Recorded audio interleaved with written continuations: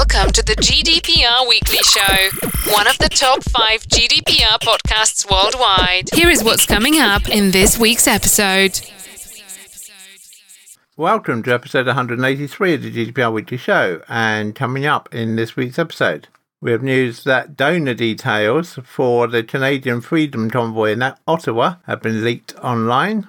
We then come back to the UK and to Surrey, where a children's home has been closed due to potential data breach. We then travel to Northern Ireland, where child abuse victims have received compensation after a data breach. We then travel to Switzerland with news of a data breach at airport services company Swissport. We then travel to Croatia, where police have arrested a child in connection with the A1 Hrvatska data breach, which we brought to you in last week's episode of the GDPR Weekly Show. We then return to the UK, and we learn that UK standard contractual clauses have finally been laid before UK Parliament for approval. So we look at the implications of that. We then have an update on the Kronos ransomware attack and the fallout from that. And we then travel to Australia, where New South Wales COVID database has had a data breach. We then go to Mitchell in the USA, where Morley have had a data breach. And then to Virginia, where the Internet Society has had a data breach. We then return to Essex in the UK, where there's been a data breach at Greenwood Academy in Hockley. And we then return to Canada, where the Canadian Marketing Association is urging the Canadian government not to copy GDPR when it's looking at its review of Canadian privacy law. We then return to the UK, and the ICO has opened up a consultation on the interaction between GDPR and the research industry. And then to Brussels, where the European Data Protection Board is expected to release new rules on artificial intelligence sometime soon. And then finally this week, we return to London, where the UK Supreme Court has ruled against Bloomberg in a privacy case. So as usual, a wide range of articles for you this week. We hope you find the information in the articles useful and informative. If you have any feedback for us, we always appreciate receiving your feedback. So please email us at feedback@gdprweeklyshow.com. We do read every single piece of feedback we receive, but unfortunately due to the volume of feedback, it's not always possible for us to respond to each piece of feedback individually. We are exhibiting at Business Revival, Excel Centre London, on 9th and 10th March. Stand 67. Come along and say hello. And we begin this week in Canada, and specifically with the campaign in Ottawa by truck drivers called the Freedom Convoy protest against COVID-19 vaccinations. Wherever you are in the world, you may probably be aware of this anti-vax protest, which has now been going on for several weeks. A leaked site says it's received a cache of information, including about donors to the Ottawa Truckers Freedom Convoy protest, after a fundraising site, GiveSendGo, was targeted by hackers. On Monday this week, GiveSendGo's website said it was under maintenance, hours after the site was hijacked and redirected to a page believed to be controlled by the hackers, which no longer loads. The redirected page condemned the truckers who descend on Canada's capital to oppose mandatory COVID-19 vaccinations, causing widespread disruption to traffic and trade for more than a week. The page also contained a link to a file containing tens of thousands of records of what was described as raw donation data about those who donated to the Freedom Convoy.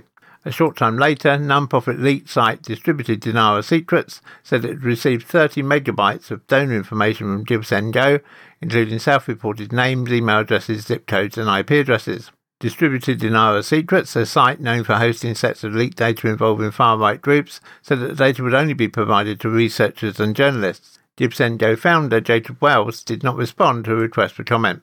The breach is separate from an earlier security lapse in which GiveSendGo left exposed to the internet an Amazon-hosted S3 bucket storing over 1,000 identity documents, according to journalist Mikhail Thakin, who first reported the data breach. The Boston, Massachusetts-based GiveSendGo became the primary donation service for the Freedom Convoy last month after GoFundMe halted the crowdsourcing campaign and froze millions of dollars in donations, citing police reports of violence across Ottawa.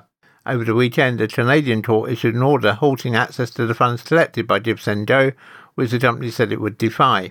If we receive any update from GiveSendGo, we will of course bring it to you in a future episode of the GDPR Weekly Show. You're listening to the GDPR Weekly Show with your host, Keith Budden.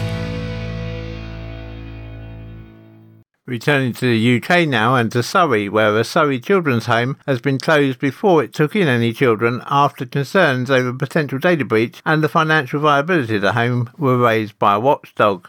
Ofsted carried out an inspection of the home on December the 16th after suspending its registration earlier in December when made aware of potential data protection breach. Inspectors flagged the risk of harm to any child placed in the home.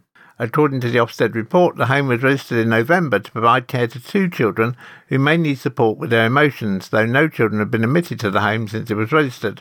Both the responsible individual and the registered manager for the home had resigned on November the 23rd, and 3 care staff had also left their jobs at the home. The sole director of the company running the home, Horizon Care UK Limited, told inspectors during the visit that there were rent arrears and tax bills not yet paid, as well as some salaries still to be paid. This raised questions for inspectors about the home's financial viability. The director had also told the watchdog that a potential data protection breach had taken place relating to an incident before the home was registered. According to its website, Horizon Care UK Limited provides high supported accommodation for young people who have or are experiencing child criminal exploitation or child sexual exploitation. The inspector's report said Ofsted suspended the registration of the children's home on 10th December 2021. This was because there was a risk to any child placed in the home. The home has no manager in day-to-day charge and no responsible individual. The visit on December the 16th was carried out to make sure the notice suspending registration was being complied with. It's not clear from Horizon Care if the company runs any other residential facilities or how it intends to proceed with this home. If we do receive any feedback from them, we will of course bring it to you in the next episode of the GDPR Weekly Show. Contact us on helpdesk@gdprweeklyshow.com. If you're a regular listener to the GDPR Weekly Show, you might remember that back in episodes 108 and 155, we brought you details of a data breach which had affected survivors of historical institutional abuse in Northern Ireland.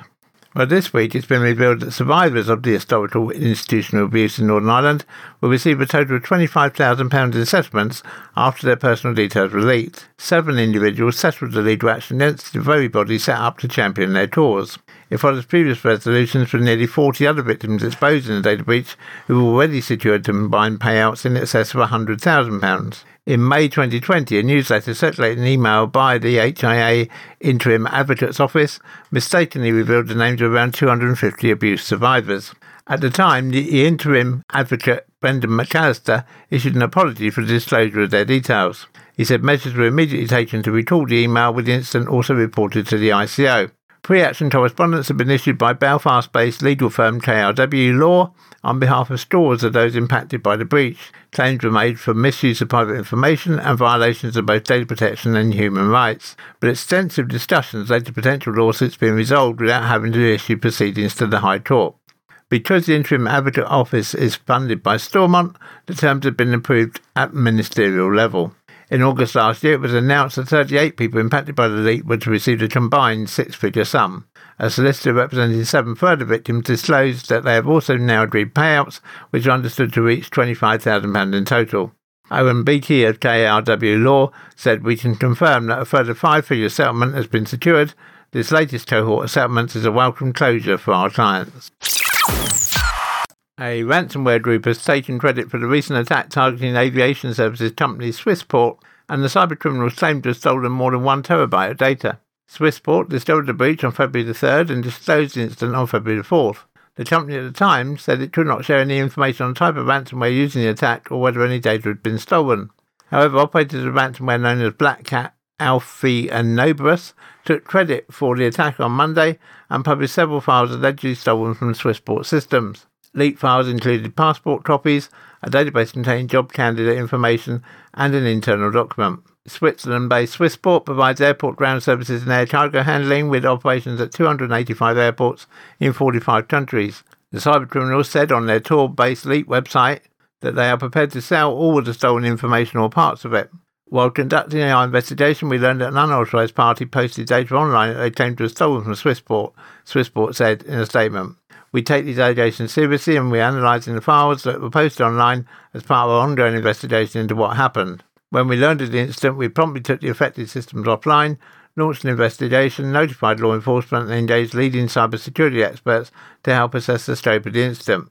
At this point in time, we cannot provide any further information. The company said it has been in contact with customers, partners and employees regarding the incident. If we receive any update on this from Swissport or from the Swiss authorities, we will of course bring it to you in a future episode of the GDPR Weekly Show. We are exhibiting at Business Revival, Excel Centre London, on 9th and 10th March. Stand 67. Come along and say hello. You may remember that last week we brought you news of a data breach at Croatian telecoms operator A1 Hrvatska. Well, this week, Croatian police have arrested a 14-year-old minor for stealing data from Croatian telephone operator A1 Hrvatska and demanding the ransom in cryptocurrency. If you missed last week's episode, on the 9th of February, telephone operator A1 reported a hack attack to the police, stating that private information, excluding financial data of its users, had been compromised. The company claimed that the names, personal identification numbers, addresses and phone numbers of at least 10% of its network users had been compromised in the attack. The company claimed its financial data was safe as that was stored in a separate database. This week, Croatian police said they'd arrested a minor from western Croatia's Slavonski Brod county for stealing data of 100,000 users of telephone operator A1 and asking for 150 Ethereum coins, which is $500,000 in ransom. According to the police, there's no confirmation that the hacker has misused any of the data as yet.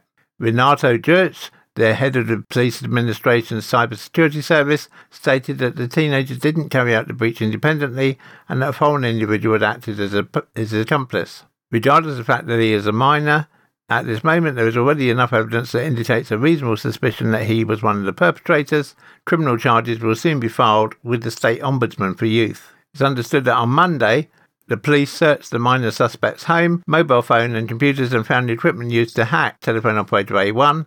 Further probes revealed that the hacker is a juvenile and goes to primary school. The investigators waited at the suspect's home until he returned from school and questioned him in front of his parents before formally arresting him. Generally, people in Croatia get a 3 to 5 year sentence for cybercrime. However, it's believed that where the accused is a minor, the authorities will focus on preventing more crimes and not on punishing the offender. When we have any update on this from the Croatian authorities, we will of course bring it to you in a future episode of the GDPR Weekly Show. You're listening to the GDPR Weekly Show with your host, Keith Budden.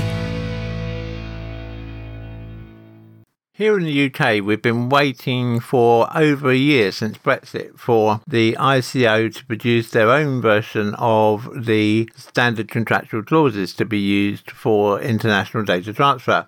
But the good news is there is now some progress. On February the 2nd, 2022, the United Kingdom Secretary of State for Digital Culture, Media and Sport laid before the UK Parliament new mechanisms for international data transfers, a draft international data transfer agreement, along with separate international data transfer addendum to the European Commission's 2021 standard contractual clauses for international data transfers, to be known as the UK Addendum. These documents, often referred to as the UK Standard Contractual Clauses, were accompanied by a document outlining transitional provisioning concerning use of the pre-2021 Standard Contractual Clauses for transfers in and out of the UK. Businesses transferring personal data out of the UK to third countries outside the European Economic Area will have to reassess and analyse their international data flows and, if necessary, update their underlying transfer mechanisms. If Parliament has no objections, the new transfer mechanisms will come into force on March the 21st, 2022. Under UK GDPR and the UK Data Protection Act 2018, as under EU GDPR, companies are required to implement valid data transfer mechanisms when transferring personal data outside the UK to countries not providing an adequate level of data protection. In the EU, companies transferring personal data to countries outside the European Economic Area often use the EU standard contractual clauses recently updated by the European Commission on June 4, 2021, known as the EU standard contractual clauses, as a valid transfer mechanism. And indeed, in the UK, many companies have been using those same standard contractual clauses, whilst we've been awaiting UK standard contractual clauses from the ICO. However, it's been known that because the UK left the EU, then these standard contractual clauses may have been open to legal challenge and face some legal ambiguity. The UK standard contractual clauses are drafted to address existing legal uncertainties for UK companies and provide a toolkit for restricted transfers. The International Data Transfer Agreement, the IDTA, is a standardised agreement addressing the handling and safeguarding of personal data by organisations importing or receiving personal data from the UK. Among other terms, the IDTA contains mandatory clauses on data protection to safeguard the data being transferred, including effective and enforceable data subject rights. The UK ICO, the Information Commissioner's Office, has determined that these clauses constitute appropriate safeguards. Companies entering into IDTAs may not amend the mandatory clauses in any way. Companies may put the IDTA in place as a standalone solution accompanying the respective main contract to comply with UK GDPR data transfer restrictions. In addition to, and as an alternative to the standalone IDTA, the ICO has also published a UK addendum that businesses may enter into alongside the EU standard contractual clauses. The UK addendum amends EU standard contractual clauses already agreed to between companies with respect to data transfers to recipients outside the UK. Most EU companies operating internationally currently use the EU standard contractual clauses for their data transfers outside the EU and the UK.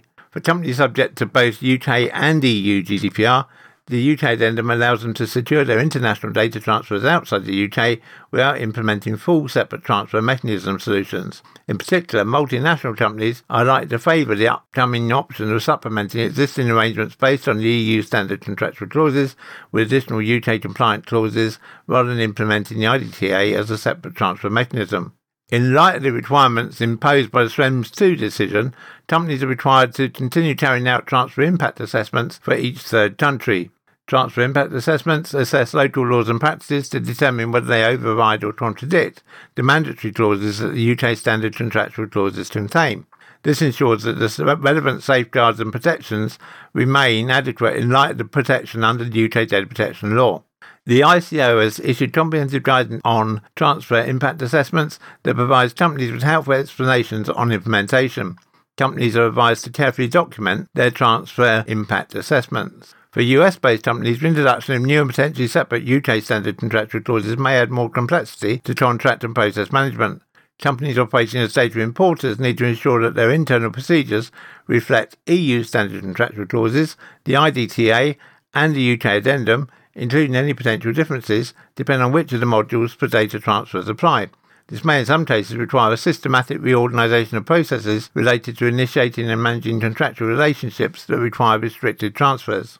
UK companies must complete the implementation of the UK standard contractual clauses no later than March 21, 2024 to safeguard their personal data transfers to organisations elsewhere in third countries that do not provide an adequate level of protection. While that might seem like a long time away, we all know how quickly time can pass. Contracts entered into on or before September the 21st, 2022, on the basis of the EU standard contractual clauses adopted by the European Commission in 2004 and 2010, continue to provide appropriate safeguards until March the 21st, 2024, under UK GDPR. This only applies providing the process and operations and subject matter of the restrictive contract remain unchanged and providing no appropriate safeguards. So to summarise, for existing contracts, companies currently have three options available to safeguard their international data transfers. 1. They maintain the old EU standard contractual clauses. 2. They implement a new international data transfer agreement. Or 3. They implement the new UK addendum alongside the EU standard contractual clauses.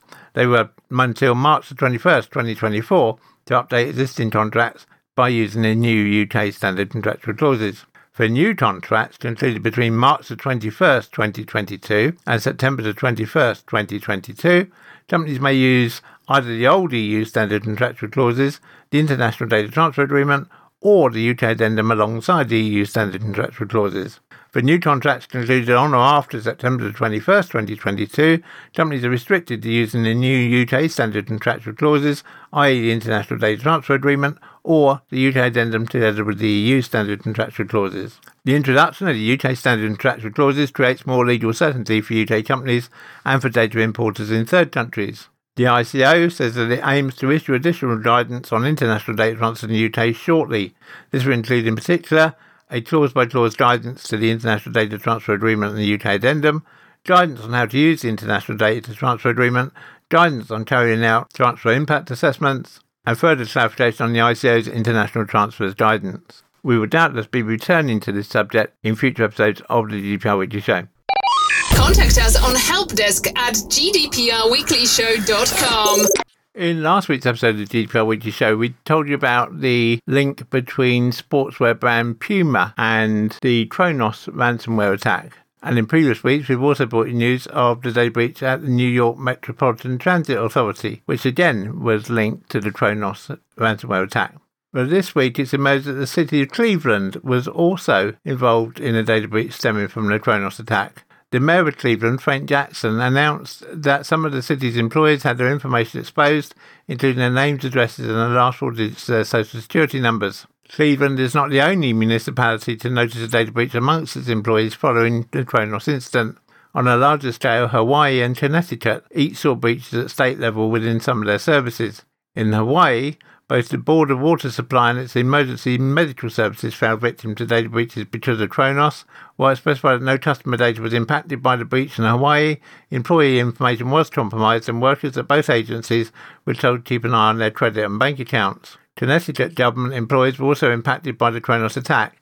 According to a report by the Connecticut Examiner, it was initially unclear what employee data was affected in the attack because the state did not have its own backups for employee records outside of the Tronos private cloud. Warren Lundquist, an IT architect with the state government, said that the Connecticut Department of Administrative Services recently informed employees that only names, employee IDs and work phone numbers were at risk from the breach. Apparently there's a separate UKG system that houses employee personnel records, which was not at risk from this ransomware incident. If we become aware of any other breaches linked to the Tronos incident, we will of course bring them to you right here on the GDPR Weekly Show. To Australia now, and more than 500,000 QR code check-in addresses across Australia were leaked in a massive and dangerous data breach for which the New South Wales government is to blame. The system, designed to help the public through the COVID-19 pandemic, could now be putting Australians in danger as the leakers revealed the locations of domestic violence shelters, defence sites and even a missile maintenance unit.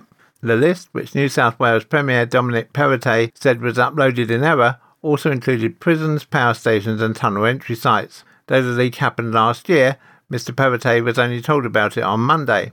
In total, 566,318 location details collected by the New South Wales Customer Services Department through its QR code system were made public through a government website. Along with New South Wales locations addressed in Western Australia, Queensland, Victoria, South Australia and the ACT were also included in the database, which registered businesses or organisations wanting to comply with COVID-safe directions. Registration was open to all businesses, including those in other states and territories who had interest in New South Wales.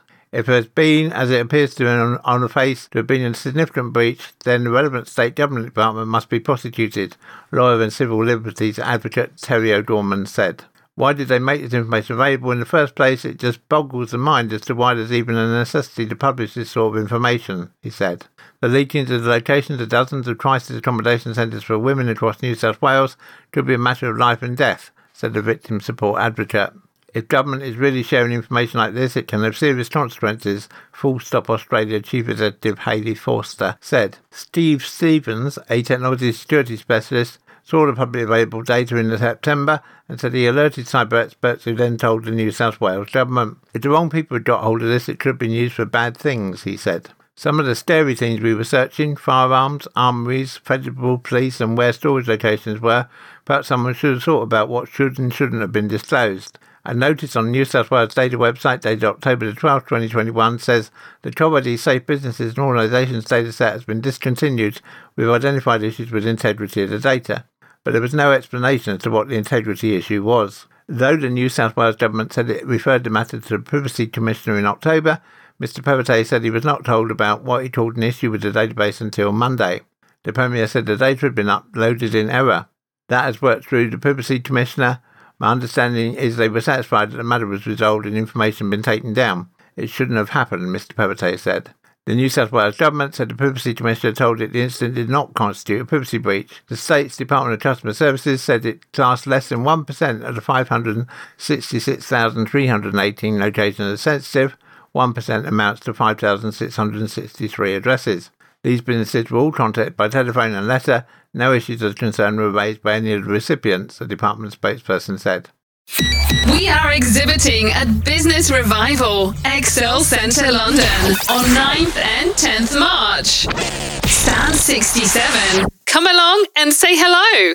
To Michigan now, and the personal information of 521,000 people may have been exposed in a data breach at business services company Morley Companies. Cyber criminals targeted Morley Companies in an attack detected on August 1st, 2021. when data of the company's care suddenly became unavailable. On Friday, Mitchelton Attorney General, Dana Nessel, confirmed that a data security incident that may have impacted data belonging to current employees, former employees and various clients had been reported by Morley. Morley said that leading independent cybersecurity experts hired by the company to investigate the attack had determined that additional data may have been obtained from its digital environment. In a data security incident notice, Morley stated the incident may have involved both personally identifiable information and protected health information. Data that may have been compromised included names, addresses, social security numbers, dates of birth, client identification numbers, medical diagnostic and treatment information, and health insurance information. Watch out for fraudulent emails, phone calls and text messages seeking personal or banking information in connection to the Morley breach, Nessel said in a statement issued on February 11th. She added, if you receive other correspondence that asks you to do something like call a number to confirm your personal information, assume it's a scam. Morley said it began notifying potentially impacted individuals of the incident at the start of February, and it has made alterations to its cyber environment to help prevent similar incidents from occurring in the future. The company said its investigation into the cyber attack had found no evidence indicating the misuse of any information potentially involved in the data breach. Morley has provided access to complimentary credit monitoring and identity theft protection services to individuals whose social security numbers may have been involved in the incident. The company said the privacy and protection of personal and protected health information is a top priority for Morley, which deeply regrets any inconvenience or concern this incident may cause. You're listening to the GDPR Weekly Show with your host, Keith Budden. To Virginia now, and the Internet Society, a non-profit dedicated to keeping the Internet open and secure, has blamed the inadvertent exposure of its 80,000 plus members' personal data on a third-party vendor. The data, which was publicly accessible on an unprotected Microsoft Azure cloud repository, comprised millions of JSON files including, amongst other things, full names, emails and mailing addresses and login details. Based on the size and nature of the exposed repository, we can assume that all the members' login and adjacent information was open to the public internet for an undefined period of time, cybersecurity firm Clario said in a blog post. Helped by independent researcher Bob Diachenko, security researchers from Clario made the discovery and alerted the Internet Society on December 8, 2021. The repository was secured a week later on December 15th. Diachenko said that the data was probably exposed for at least a month. In a statement, the Internet Society said we take data security seriously and launched an investigation as soon as we learned of the issue. In addition, third-party forensic experts were retained to assist. We discovered our association management system was configured incorrectly by a vendor. This did result in member data being publicly accessible, but we have now resolved this issue. The non-profit added, fortunately, we've not seen any instances of malicious access to member data as a result, and we are continuing to monitor. Clario said that if cyber criminals had access to data, it could have left victims more vulnerable to phishing attacks, identity theft and fraud. The breach suggests the Internet Society needs to do more to enhance their security infrastructure and adhere to the best practices they champion around making the Internet stronger and more secure, the researchers said. Founded in 1992, the Virginia-based Internet Society has chapters around the world and advocates for an Internet that is resilient, open, and with 37% of the world's population having never used the Internet, accessible to all. Clario advised potentially impacted members to change their online Internet Society passwords, be on guard for suspicious-looking emails or links. This is the second incident that Clario has disclosed this month in which a third-party vendor has been blamed for sensitive personal data being exposed within an unprotected Microsoft Azure repository. As we previously reported, the previous data breach involved information belonging to students and held by the British Council, which provides English language courses worldwide. Contact us on helpdesk@gdprweeklyshow.com. To Essex now, and a teacher at Greenswood Academy in Hockley mistakenly released a document onto Google Classroom containing sensitive information concerning Year 11 students. The document is accessible to both students at the school and their parents or guardians with a mock examination timetable, but in addition also provided personal details concerning specific students, such as their free school meal statuses, addresses, deprivation status, exam dispensations, and special educational needs. Many school students have seen the document and have been using it negatively to discuss other students and their needs. One anonymous student explained, kids are going around saying other people are on benefits, some of my friends are on there, and they're not comfortable that other people now know their disabilities or if they're getting free school meals. The teacher was unaware the document contained this sensitive information. It was available to view for 5 days until it was finally noticed and removed by store officials. The store has since made students and parents aware of the data breach by sending a letter home explaining the leak and addressing how it was rectified. The Educational Support Manager, Tom Gibbs Digby, said the information was only visible to Year 11 students and their parents, carers registered with the Greenswood Academy, and was not visible to any other outside parties, companies or organisations. The incident was reported immediately and has been logged with our data controller as a data breach. An investigation has taken place and the staff involved have been given training and guidance in an effort to ensure that this does not happen again. We return to Canada now, where the Trudeau government is looking at reforming Canada's commercial privacy law. Industry associations, via a document called Privacy Law Pitfalls Lessons Learned from the European Union, is pressuring the government not to make the mistakes it says have found in GDPR. In the document, a compilation of findings from more than 30 third-party research reports and commentaries, the Canadian Marketing Association today urged the Canadian government not to follow the GDPR too closely, arguing that GDPR resulted in immense regulatory burden, heavy costs and threats to innovation and economic growth. As we said numerous times on the GDPR Weekly Show, GDPR is very much regarded as the gold standard for privacy protection being adopted by countries worldwide, so this criticism is perhaps a little unexpected. Some of the principles have already been adopted by the Canadian government in its proposed C11, the Digital Charter Implementation Act, which included the Consumer Privacy Protection Act, which died last year when an election was called in the autumn. It would replace the current Personal Information Protection and Electronic Documents Act. The new government promised that it would introduce new legislation to update the Personal Information Protection and Electronic Documents Act without giving details of a timetable. But the Canadian Marketing Association said that Canadian policymakers must ensure that any new law is not simply imported from another jurisdiction, but rather that it reflects and supports local conditions, practices and expectations, with the goal of achieving equivalent privacy protection as opposed to alignment with another jurisdiction's legislative approach. The Canadian Marketing Association says there have been growing acknowledgement since its inception in 2018 that GDPR's shortcomings have led to some significant unintended consequences that are negatively impacting governments, consumers and organisations. Among those who would be most adversely impacted by having certain GDPR provisions imported to Canada, would be small and medium-sized enterprises, the backbone of the Canadian economy, it says. While acknowledging that the GDPR framework represents a significant step forward in drawing awareness to privacy and data protection around the globe, introducing new privacy rights to consumers and strengthening data protection requirements and penalties, the Canadian Marketing Association says that after more than 3 years, the GDPR has proven to be much better in theory than in practice. They allege that GDPR has created a staggeringly regulatory burden, hampered the ability of organisations to innovate and contribute to economic growth, disproportionately impacted small and medium-sized enterprises, created complexity for consumers, triggered other inefficiencies and unintended consequences, suppressed emerging technologies, and obstructed cross-border business.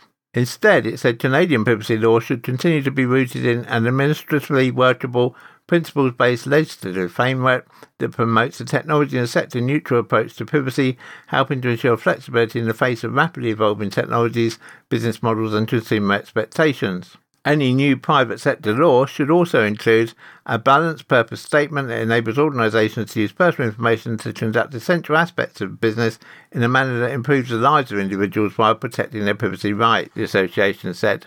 Listeners may perhaps not be surprised to learn that we don't agree with the Canadian Marketing Association's assessment of GDPR. Yes, GDPR is not perfect, we'd freely acknowledge that, but it is being accepted as a gold standard worldwide.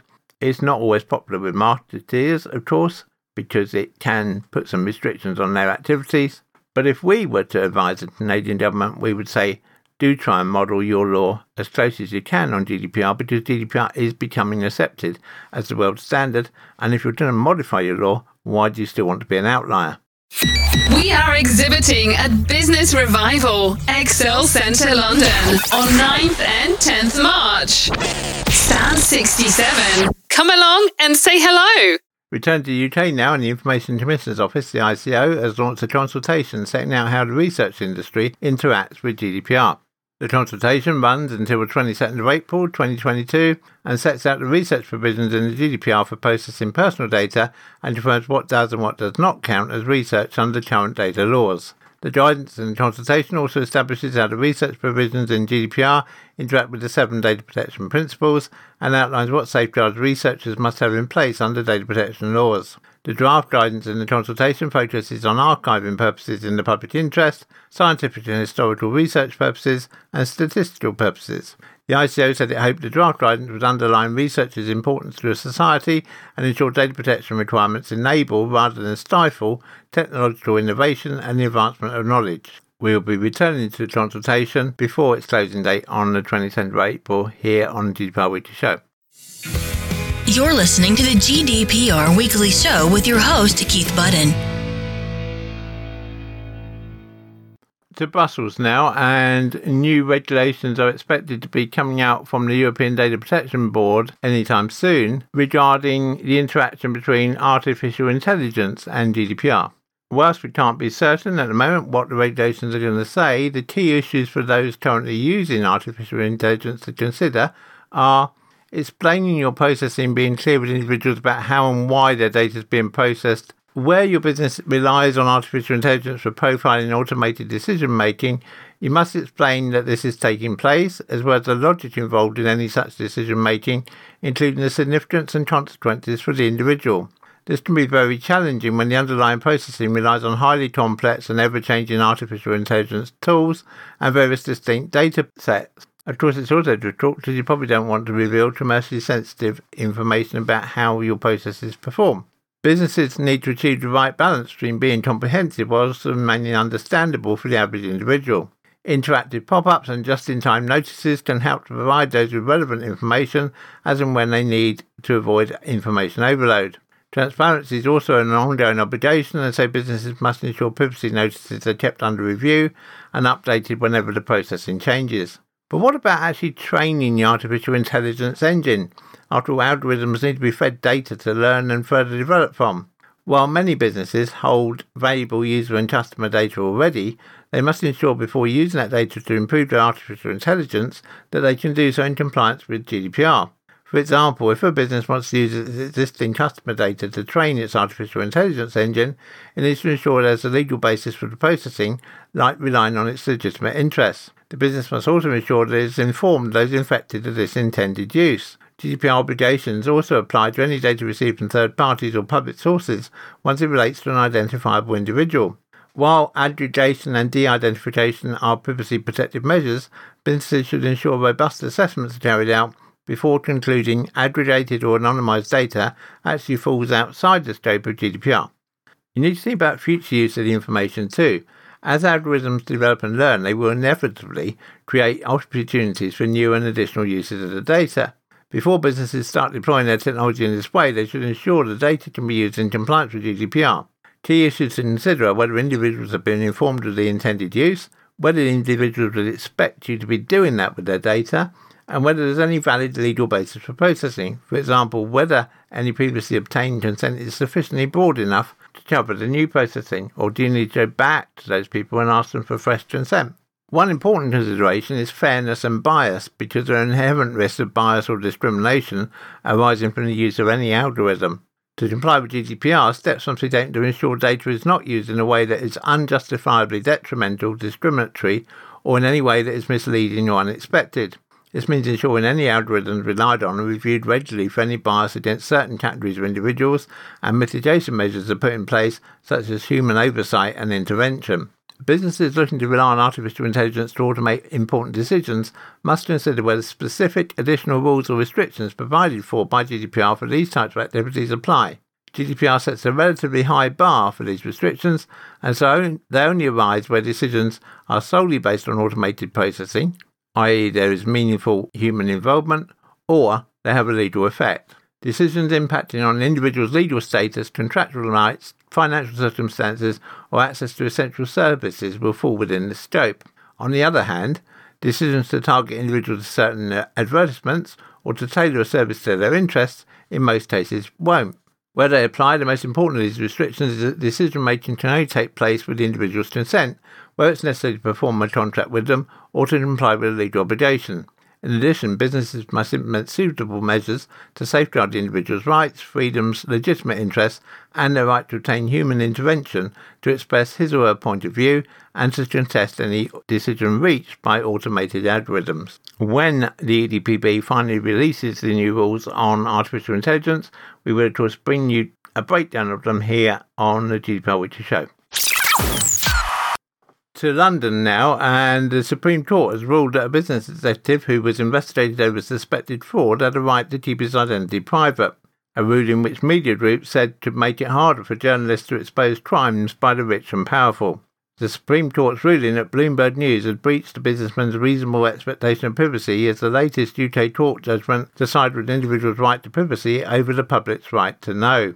The case stems from a 2016 Bloomberg story that identified an executive and his company under investigation by UK law enforcement for possible corruption, bribery and fraud offences in a foreign country. The news agency had obtained a confidential letter from the UK law enforcement body to the foreign state requesting information.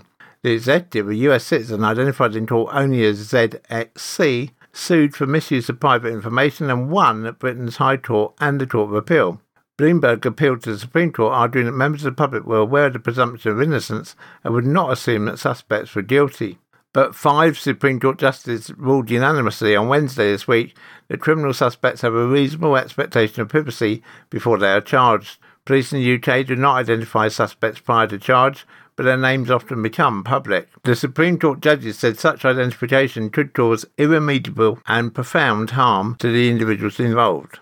They said there was a growing recognition that as a matter of public policy, the identity of those arrested or suspected of a crime should not be revealed to the public, and that this applied regardless of the nature of the suspected offence or the public characteristics of the suspect.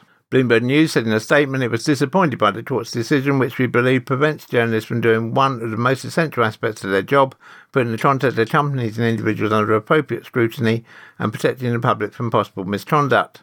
Bloomberg News editor-in-chief John Micklethwait wrote in an opinion piece that the decision should frighten every decent journalist in Britain, as well as anybody who cares about justice, the conduct of capitalism, or freedom of speech. The Supreme Court ruling follows several lower court judgments that have strengthened privacy protections in British law. They include singer Cliff Richard's successful invasion of privacy lawsuit against the BBC after it broadcast police raiding his house in 2014 while investigating an alleged sex assault. Cliff Richard was not charged with any crime and said the coverage profoundly damaged his reputation.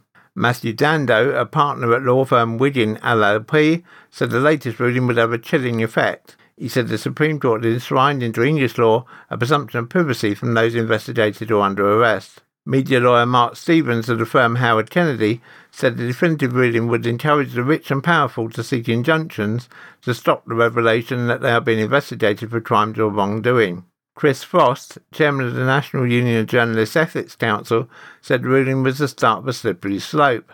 The public has a right to know who has been arrested in their name, and those arrested should gain protection from secret arrest, he said. A government spokesperson said they were looking at the ruling. A free press is one of the cornerstones of any democracy. The government recognises the vital role the media plays in holding people to account and shining a light on the issues which matter most. We will study the implications of the judgment carefully, they said.